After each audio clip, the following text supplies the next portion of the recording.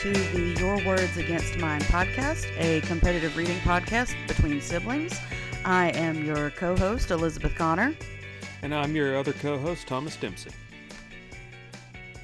How's it been going? All right. Just had dinner. That sounds good. We actually had dinner a couple of weeks. Wow, that's actually... what? I'm sorry, I meant hours. We had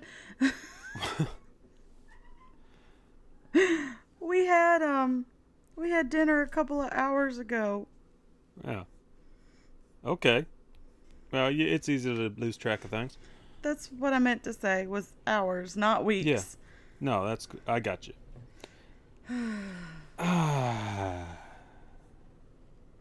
So, Elizabeth, what haven't you been reading? Well, let me tell you about my day. Okay. Because it's been a day. Okay. So, it started off this morning. A student threw up.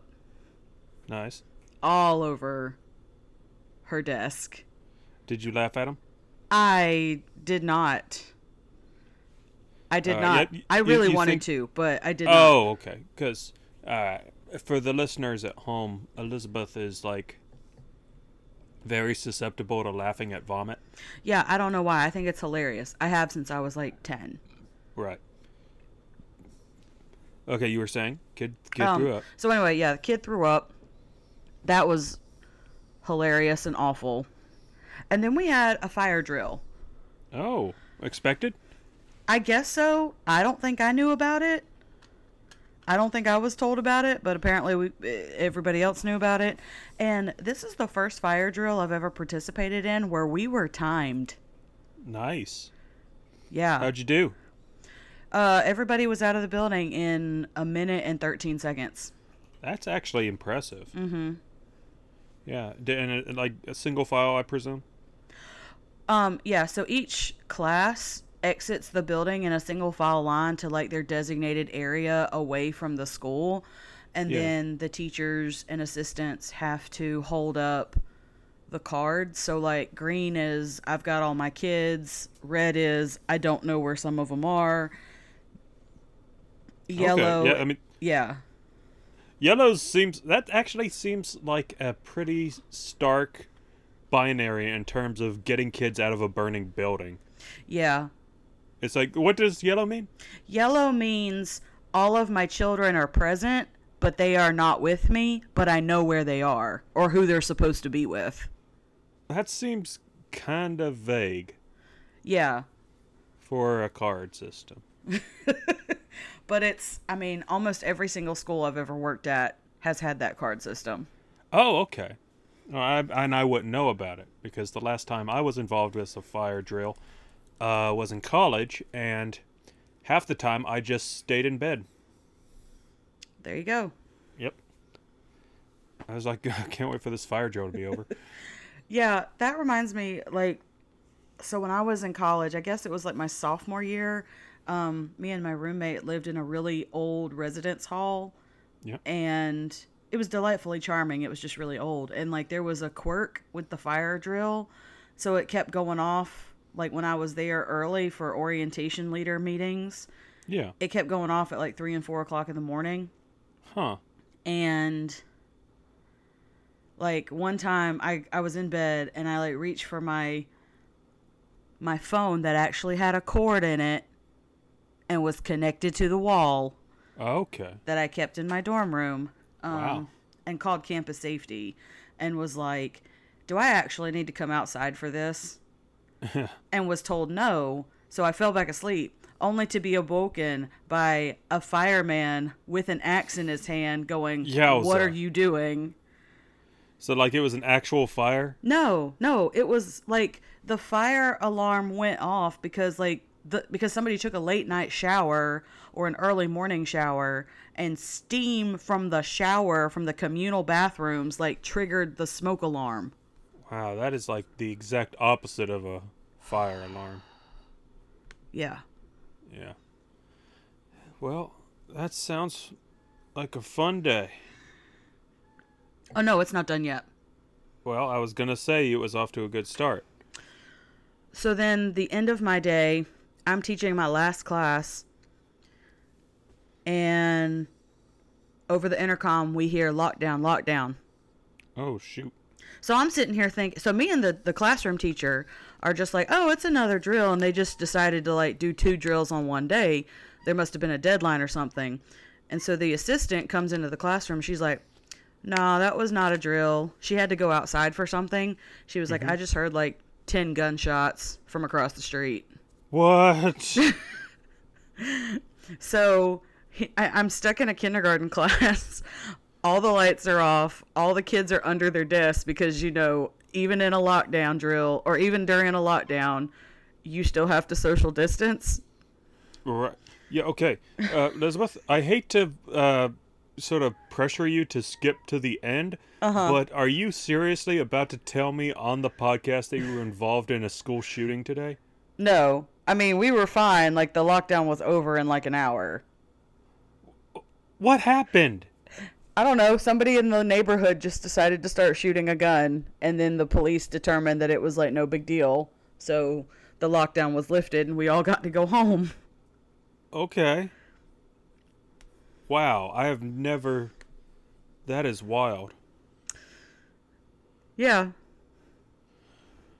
And then I came home and got a new phone. Okay, I've got to stop letting you go first. Because, goodness, my life is so much more mundane than yours. Here I was about to talk about, like, the Criterion sale was this past week. Picked up Parasite and Moonstruck on Blu-ray. Oh, that sounds good. Yeah, at least it was. Here to show out. Okay, well, I say that's enough table setting.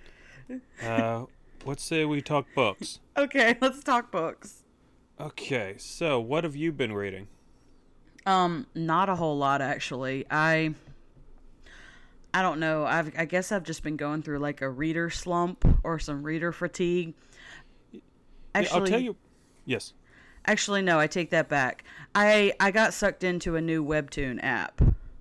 Oh yeah, I remember you were into this. Well, wow. I almost said last year, but in terms of hold on. I did visit you last year at least once. Yeah.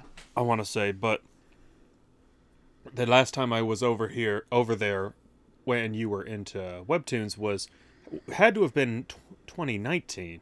Mm-hmm. At the latest, so.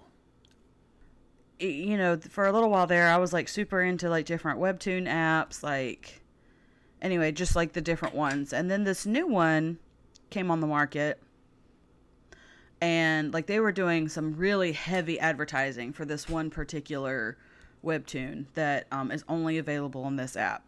Okay. Like every time I went through Facebook, every time I went through Instagram, like I saw advertisements for this Webtoon. So I was like, all right, I'm a download the app and see what this Webtoon's about. And it's really good. And then I find out that this particular Webtoon app is going about paid content differently than the other Webtoon apps. How does it work? It's based on a subscription service. Oh, all right.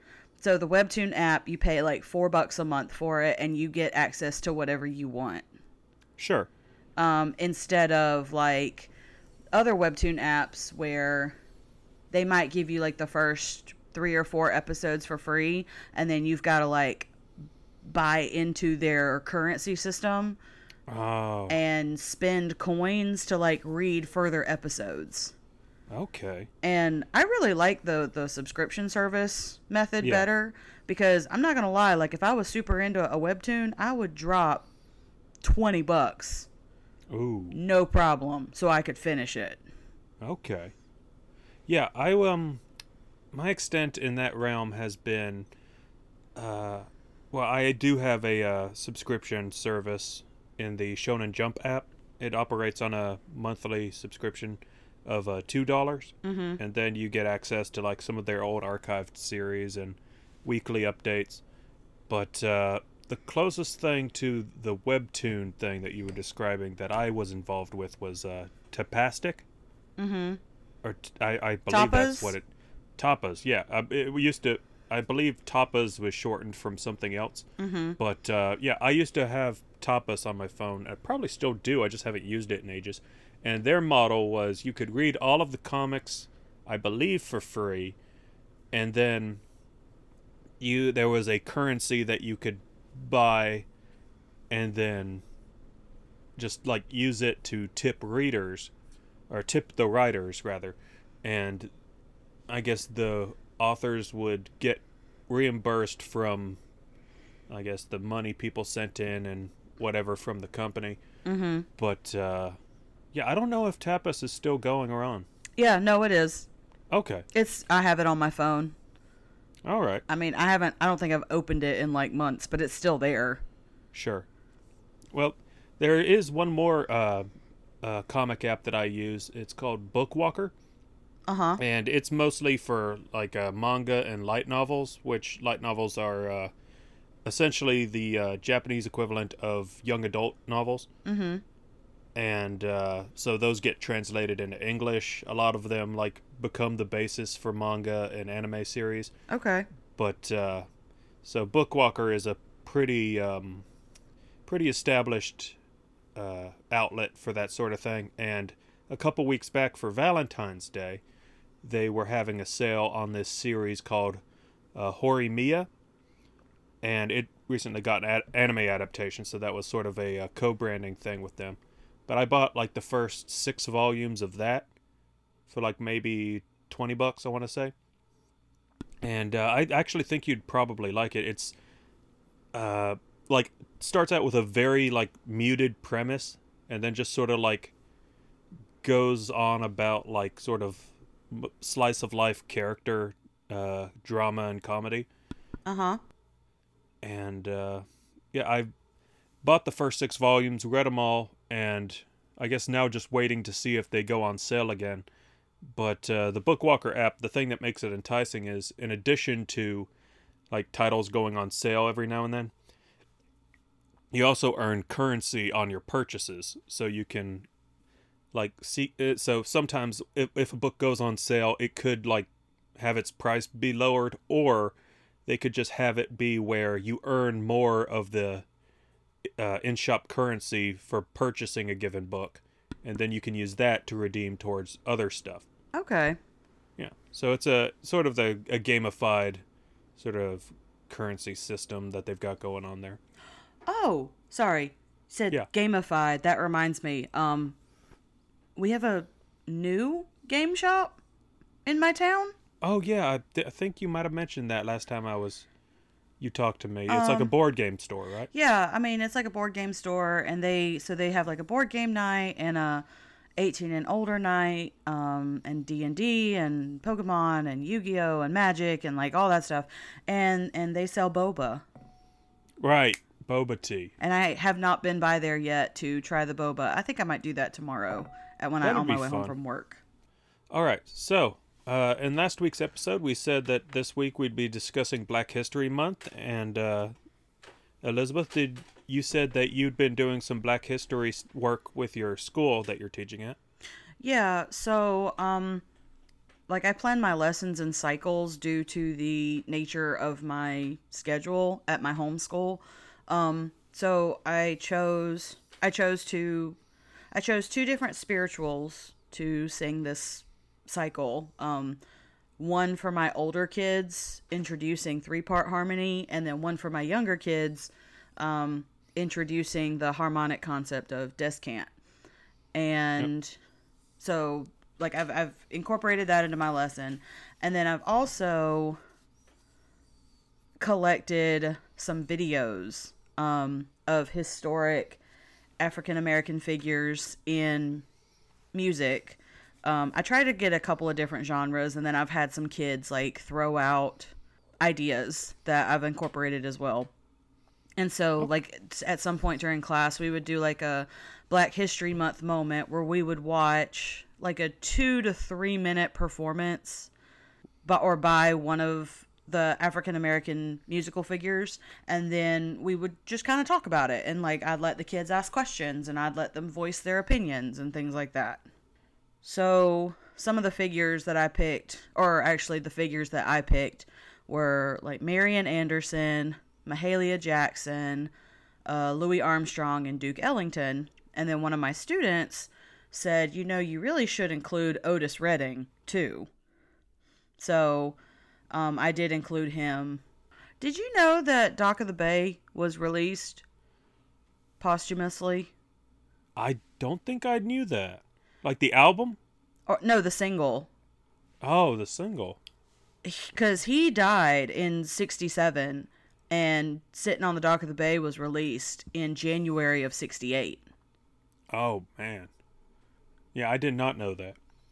I didn't know that either. And then the kids started asking me about it, like, how well did this song do when it was released? And thank God for Wikipedia. Yeah, I was going to say, when it comes to those kinds of questions, do you just sort of make it a... Are you just, like, overt about you looking it up online? Oh, yeah, no, because I just think that's very important from an educational perspective of admitting when you don't know something and then showing how you look it up. Yeah. I think that's a good lesson to teach. So, yeah, no, I straight up admit, like, if I don't know something or if I mess up. Sure. So, I was trying to go for a broad swath of authors and writing styles when I was looking for stuff to read for Black History Month, and of the books I read this month, I finished 2, and I started 2 others. Mm-hmm. And the 2 that I started were both texts on race and racism. One by Ibram X. Kendi called How to Be an Anti-Racist, and the other was Why Are All the Black Kids Sitting Together in the Cafeteria by Beverly Daniel Tatum. Mm-hmm. Now, the Tatum book was written in 1997 and recently got a 20th anniversary re-release with like updated like introduction and chapters and such. And it was really interesting to read, especially the first parts of that, because it sort of chronicled the intervening years between when the book was first published and sort of like the developing nature of race relations in America since then. Mm-hmm. And it goes right up through the election of Donald Trump. So there's a lot that was covered there. And the other book, which I haven't read as much of, but I'm going to be finishing both of these. How to Be an Anti-Racist. It's like seems more from like where the Tatum seemed like a scientific study. Mm-hmm. It drew on like psychological like research and experience on the writer's part. The Kendi seems more like grounded in personal essays. Mm-hmm. So I'll be getting more into those, and I'll be able to speak to them more in depth when I finish them, most likely for next episode. But the 2 books I did read. The first was a collection of short stories by Nana Kwame Adjei-Brenyah called Friday Black. And it's just a little 200-page short story collection, mostly genre fiction, and mostly like through various like racially charged subjects. So like the first book in this, the first story in the book is about like a heinous race crime that sets off like a spree of I guess revenge killings across America. And then later in the book there's this story about a amusement park that basically acts as like simulated like hate crimes basically. Oh my gosh. Yeah, where like people, specifically white people, can go to I guess live out racist fantasies basically. And the book and the story is narrated from the perspective of a black man who works at the park as the quote-unquote assailant in a lot of these like scenarios. So yeah, there's a lot of pretty intense stuff in this book. There's another story about a school shooter and his victim meeting up in the afterlife. Mm-hmm. Yeah. So there's a lot of interesting stuff in here, and I'd absolutely recommend that people seek it out because it's really well written. Really, it's provocative, but not, I think, excessively shocking. Mm-hmm. Like, I know a lot of what I described seemed pretty intense, but it's all handled pretty tactfully. And there are a lot of other like more grounded stories. There's as the title might suggest, there's a lot of discussions of retail. Yeah, but I definitely recommend people give it a look. But even more so, well, not even more so, I would definitely say 90% check the book out to read it for the quality of the writing. But then that last 10%, I would have to say, you have to buy this book because, like, it is just simply one of the most beautiful looking books I own. Mm-hmm. It's a glossy, like, paperback edition with French flaps. It's got the beveled edges on the pages, and it's got interior illustrations on the cover. Nice. So, yeah, very nice on front and back. So it just looks super good. Yeah. There's like a glossy finish to the cover image. The lettering on the title is elevated, so it's got a great texture to it, and it's just a great book to own. Mm-hmm. So and it's not that expensive. My copy is like $14. So. Oh wow. Yeah, $15. Is it an indie publication? No, it's published by Mariner.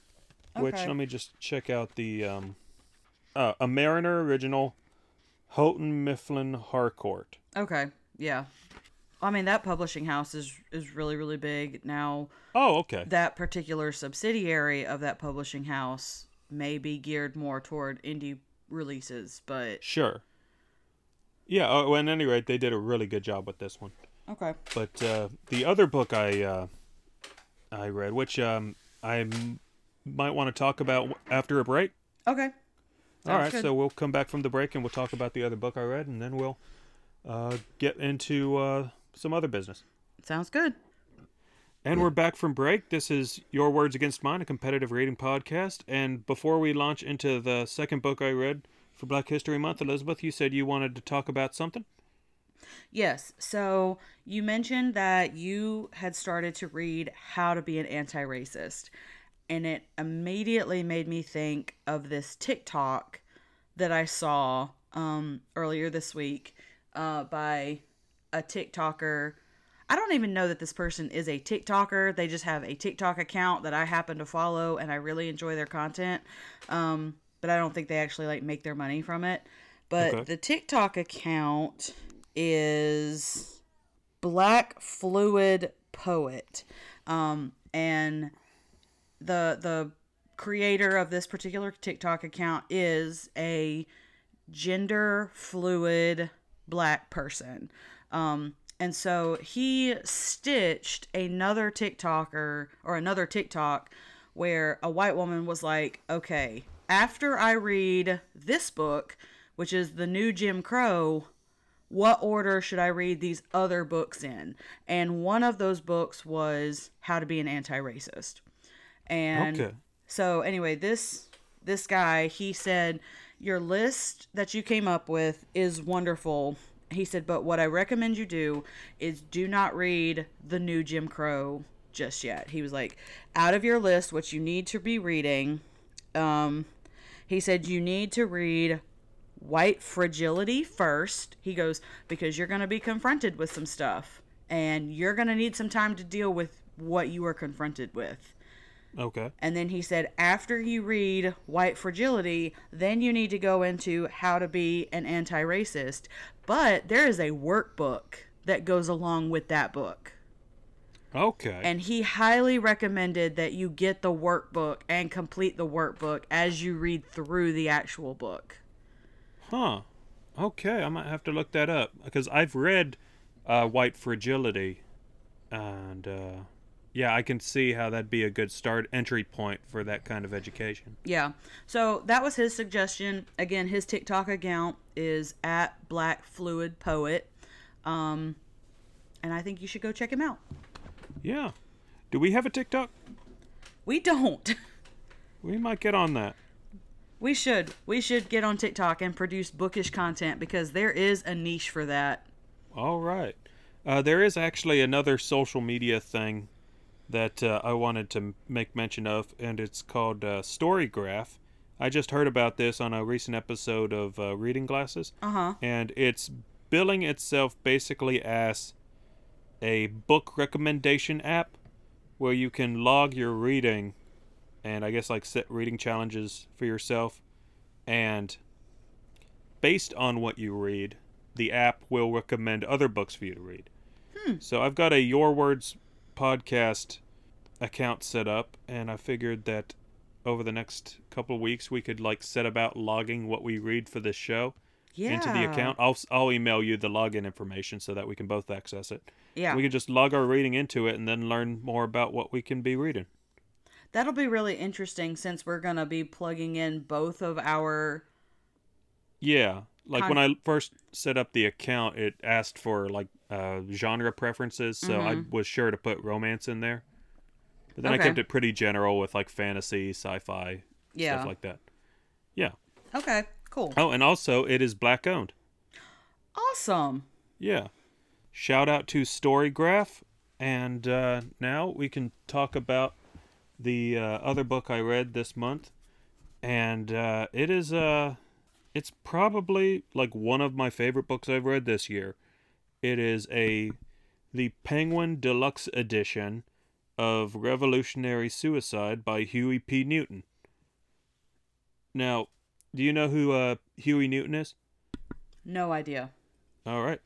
He is one of the co-founders of the Black Panther Party. Oh. Yeah, and the book was written in the 1970s.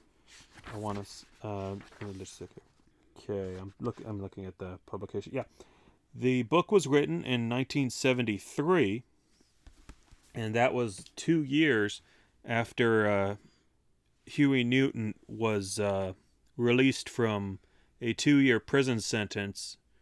The book is like part autobiography, part outline of the Black Panther, like mission statements and foundational history. And then in the latter half of the book, it just goes full into courtroom drama. Oh.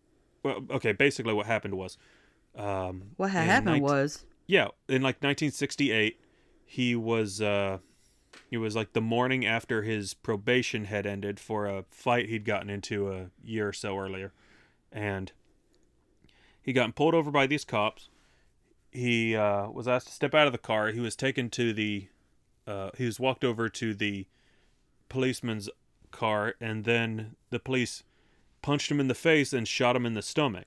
Oh my gosh. Yeah, and then he sort of lost a sense, his senses after that point, but he recalls like somehow arriving at a hospital and going into the ER and receiving treatment. Uh-huh. And what had happened was the police officer who shot him had been killed. Oh. And he was being charged with the murder. And so the latter half of Revolutionary Suicide is the account of the night in question, the trial that followed, his stint in prison following his conviction of manslaughter. Mm-hmm. Which was then overturned in appeal, and then he had like a couple of follow-up trials that eventually got the charges dropped after I think like 2 hung juries. Oh wow. But yeah, it's really like it's a really interesting and like exciting. Well, I hate calling it exciting, but it's like sort of undeniable that it's just like the events of that day are so compelling. Yeah. And Huey's like authorial voice is like really striking, and the way, and there's another interesting element to it. This edition of the book was published after his death in the late 80s. Mm-hmm.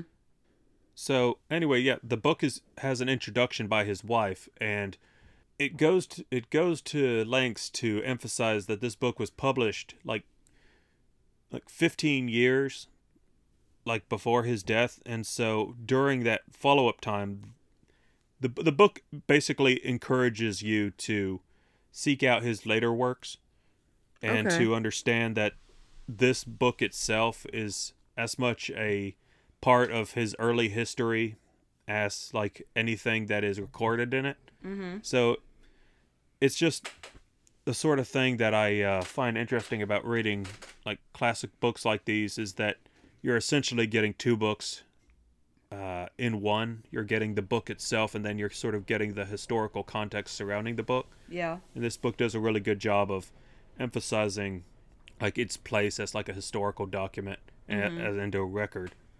So yeah, I'd really recommend checking it out. That's Revolutionary Suicide by Huey P. Newton. I should clarify the name. Revolutionary Suicide was Huey P. Newton's concept of that kind of death being opposed to what he called reactionary suicide, Mm-hmm. which is the conventional like thing of somebody killing themselves out of despair, Yeah. whereas revolutionary suicide is essentially like opposing the systems that oppress you to the point where they will result in your death. So not to like say like sacrifice your life, but be willing to die all the same for a progressive cause. Yeah. So that's where that title comes from, and that's sort of like the core of the book going through it. Okay. Yeah. But so anyway, that's my what I've been reading. You want to talk about what you've been up to, and then we can sort of swing on into the end of things. So, like I mentioned earlier, I've kind of like hit some reader's fatigue. And I think that's mostly because I am the kind of reader who I'm like, if I'm reading a book, and I didn't used to be this way, but when I'm reading a book, like I am only reading that book until I'm done. Right. And I hit a book that, like, I don't know, it was hard to get through. Um, it was a book that I found through, my subscription service that I utilize. And it was called Flock.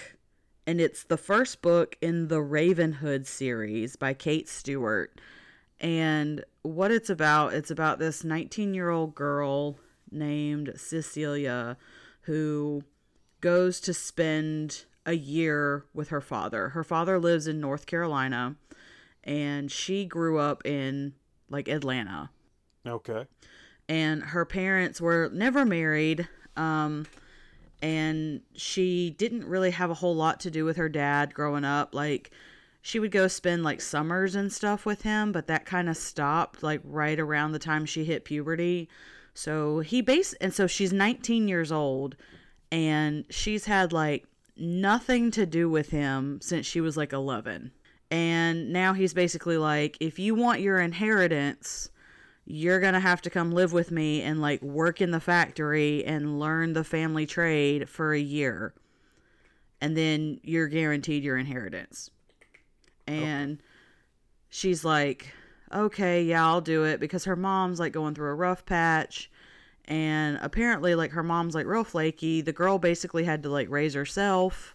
And so she's just like, I'm doing this for mom, because when I get my inheritance, mom will be set and I'll be okay. So then she meets a guy who's a little bit older than her, and he like introduces her to his way of life. And I don't know, he like lives with a couple of his friends, and he's like very vague and he's very philosophical, and he's all like, you've got to like tap into your higher way of thinking. And I don't know, like the reason why it was so hard for me to get through this book is because it was almost written too well from the perspective of a 19-year-old. I remember being a 19-year-old girl, and I remember thinking that my life was so exciting. But to read it in a novel, it's not. It's more like infuriating, because you just want to sit there and you're like, I don't know, like you've got this F boy who's over here, like he may or may not be playing mind games. You don't know. Right. I feel like the protagonist is doing what women are quote unquote supposed to be doing. And he's like, I've given you all the information you need to know. And she's like, no, you haven't. Like, I just need you to like communicate with me clearly and tell me what's going on so that I can make informed decisions. And he's like, you can't know. Anyway, I ended up finishing it because she ended up getting another love interest who I'm much more interested in than this first guy. Okay. I don't know if I'll continue on with the series or not. It's... yeah. Okay. Well, was there anything else you read? Yeah, I also read the first 2 books in a romance series. The romance series is called the Charon or Charon. I don't know. It's like from Greek mythology. Yeah. Motorcycle Club series. Okay. And it's romance, and it's about three former Marines who join a motorcycle club because the FBI wants them to spy. Oh. And like those are good. Like I've read the first 2 books in the series, and like those are good books because you know all the characters are, I guess, like more like my age right now. Yeah. And you know they're like, we've dealt with real world problems, and we know how to do, you know, like we've dealt with this, we know what we want in life, and so that's just what we're gonna do. And like I very much, it was a lot more relatable than the other book I read. Okay, so if that's everything everybody's read this month, you want to look into word totals? Yeah, sure. Okay. Well, let's see. I got my... Oh, that's not it. Why don't you start? Okay. So, since our last episode, I've read an additional 180,576 words, which brings my grand total for the year up to 898,652 words. Okay. Well, we are still keeping things close. Between the 2 books I read, the first, Friday Black, having a word count of 61,235 words, and Revolutionary Suicide having 131,601 words. My total word count has gone from 692,120 to 884,956. Oh. Yeah, so it is close. It is close. Yes. And hey, if I want to put some fire on your heels, can I talk about my experience with the Serial reading app? Of course. Go right ahead. All right. Well, as our listeners may know, about a month ago, Elizabeth assigned for me to get started with the Serial reading app, and I have been doing so. And basically, the night after we recorded that episode, I signed up and downloaded my first book, which I've been reading more or less consistently. Sometimes I'll have to catch up on a day or two, but I've been keeping on top of it fairly well. And the book that I've chosen to read is Leo Tolstoy's Anna Karenina. That was an Oprah Book Club pick. Really? Okay, I don't think I knew that. It was. But the edition I'm reading, or the translation I'm reading rather, the seems to be the one utilized by the Barnes & Noble edition. Uh-huh. So if you're looking up the... because I know translators can vary from edition to edition, so that's the one that I've got it logged as on Goodreads. And Okay. that's the one I'll be sourcing, I guess, when it comes time to do a page count or Okay. word count. But... and what Serial will do is every now and then it will update you on your progress, giving you a rough estimate of how many words you've read so far. Mm-hmm. And after finishing a recent chapter, the Serial app told me that I had read so far 50,000 words. All right. So yeah, I'm not putting it towards my word total just yet because I haven't finished the book. But that's sort of where we stand at the moment. Sounds like I need to get my butt into gear. Yeah, well, we'll just have to wait and see. And but anyway, I'm going to be carrying on with that challenge for the months to come. It'll probably be around summertime that I get around to finishing it at this rate, because it's a very long book, and the app has me reading it in like 10-minute installments. Right. It lends itself pretty well to it, because it's one of those books that's long but divided up into relatively short chapters. You gotta love it when that happens. Yeah, it was the same thing with Moby Dick. Yeah. It's like a 600-page book that has like 178 chapters or something like that. Mm-hmm. So like most chapters are only like a handful of pages. Yeah. But that would be my experience with that challenge moving forward. And now we come to the point in the episode where a new reading challenge is assigned. Yep. You said you had something new for me to tackle? I sure do. Let's hear it. Okay, so even though we live in the same state, like we live on opposite sides of the state. So I don't know how the weather's been your way, but like over the past couple days, I have been it's been warm. Springtime is possibly here. There hasn't been a cloud in the sky. It's just been lovely, and like all I've wanted to do is like be languid and lazy and like read a book and take naps. Like that's all I've wanted to do. Right. Like forget going to work. Like I just want to read a book and take naps. But I think we're due for some rain soon. So which also just kind of makes me want to read books and take naps. Yes. So I haven't this author wrote quite possibly one of my favorite books of all time.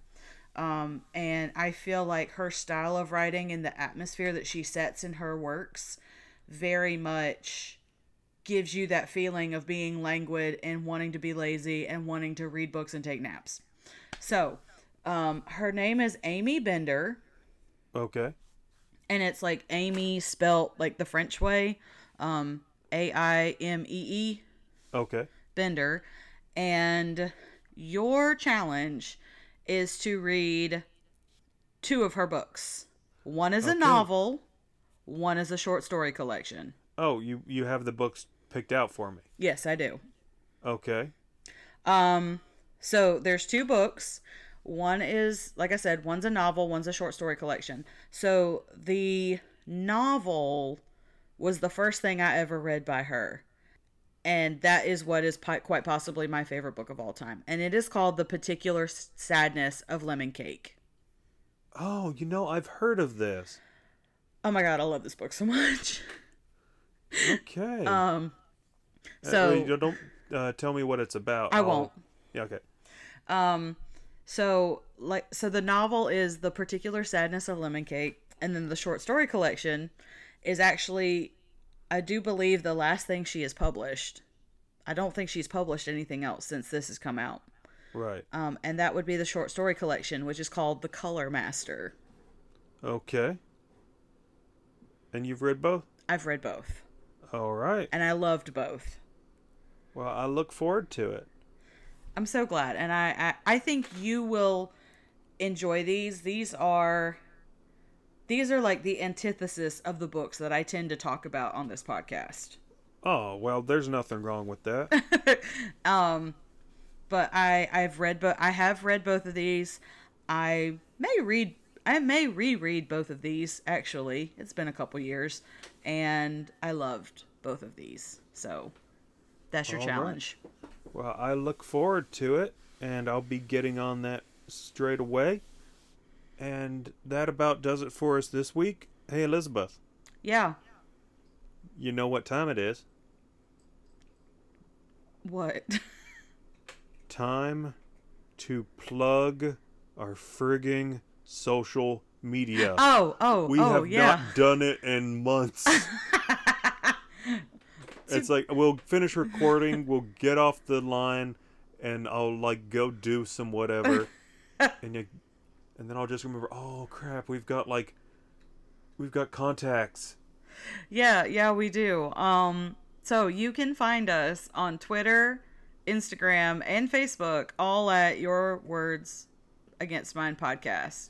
And Alrighty. we really need to do better about, like, I do an okay job. I don't do the greatest, but I do an okay job of, like, uploading to the Facebook page. But, like, we really need to upload to Instagram. Sure, and I post stuff to Twitter. Yes, you do. You do a great job with our Twitter account. I've been pretty lax the last couple weeks, but yeah, I make a game of it. I occasionally, like, get my personal Twitter account and our podcast Twitter account confused. Oh, and sure. then we'll go through and like and retweet stuff, and then I'm like, oh wait, this is the podcast. Oh well, the viewpoint. Oh, well. I'm like, oh well, the viewpoints are the same. Sure. All right. Well, that about does it. Elizabeth, thank you for joining us tonight. Well, I mean, where else would I be? I'm the co-host. That's true, and I'm your other co-host, telling you, our listener, goodbye. Bye.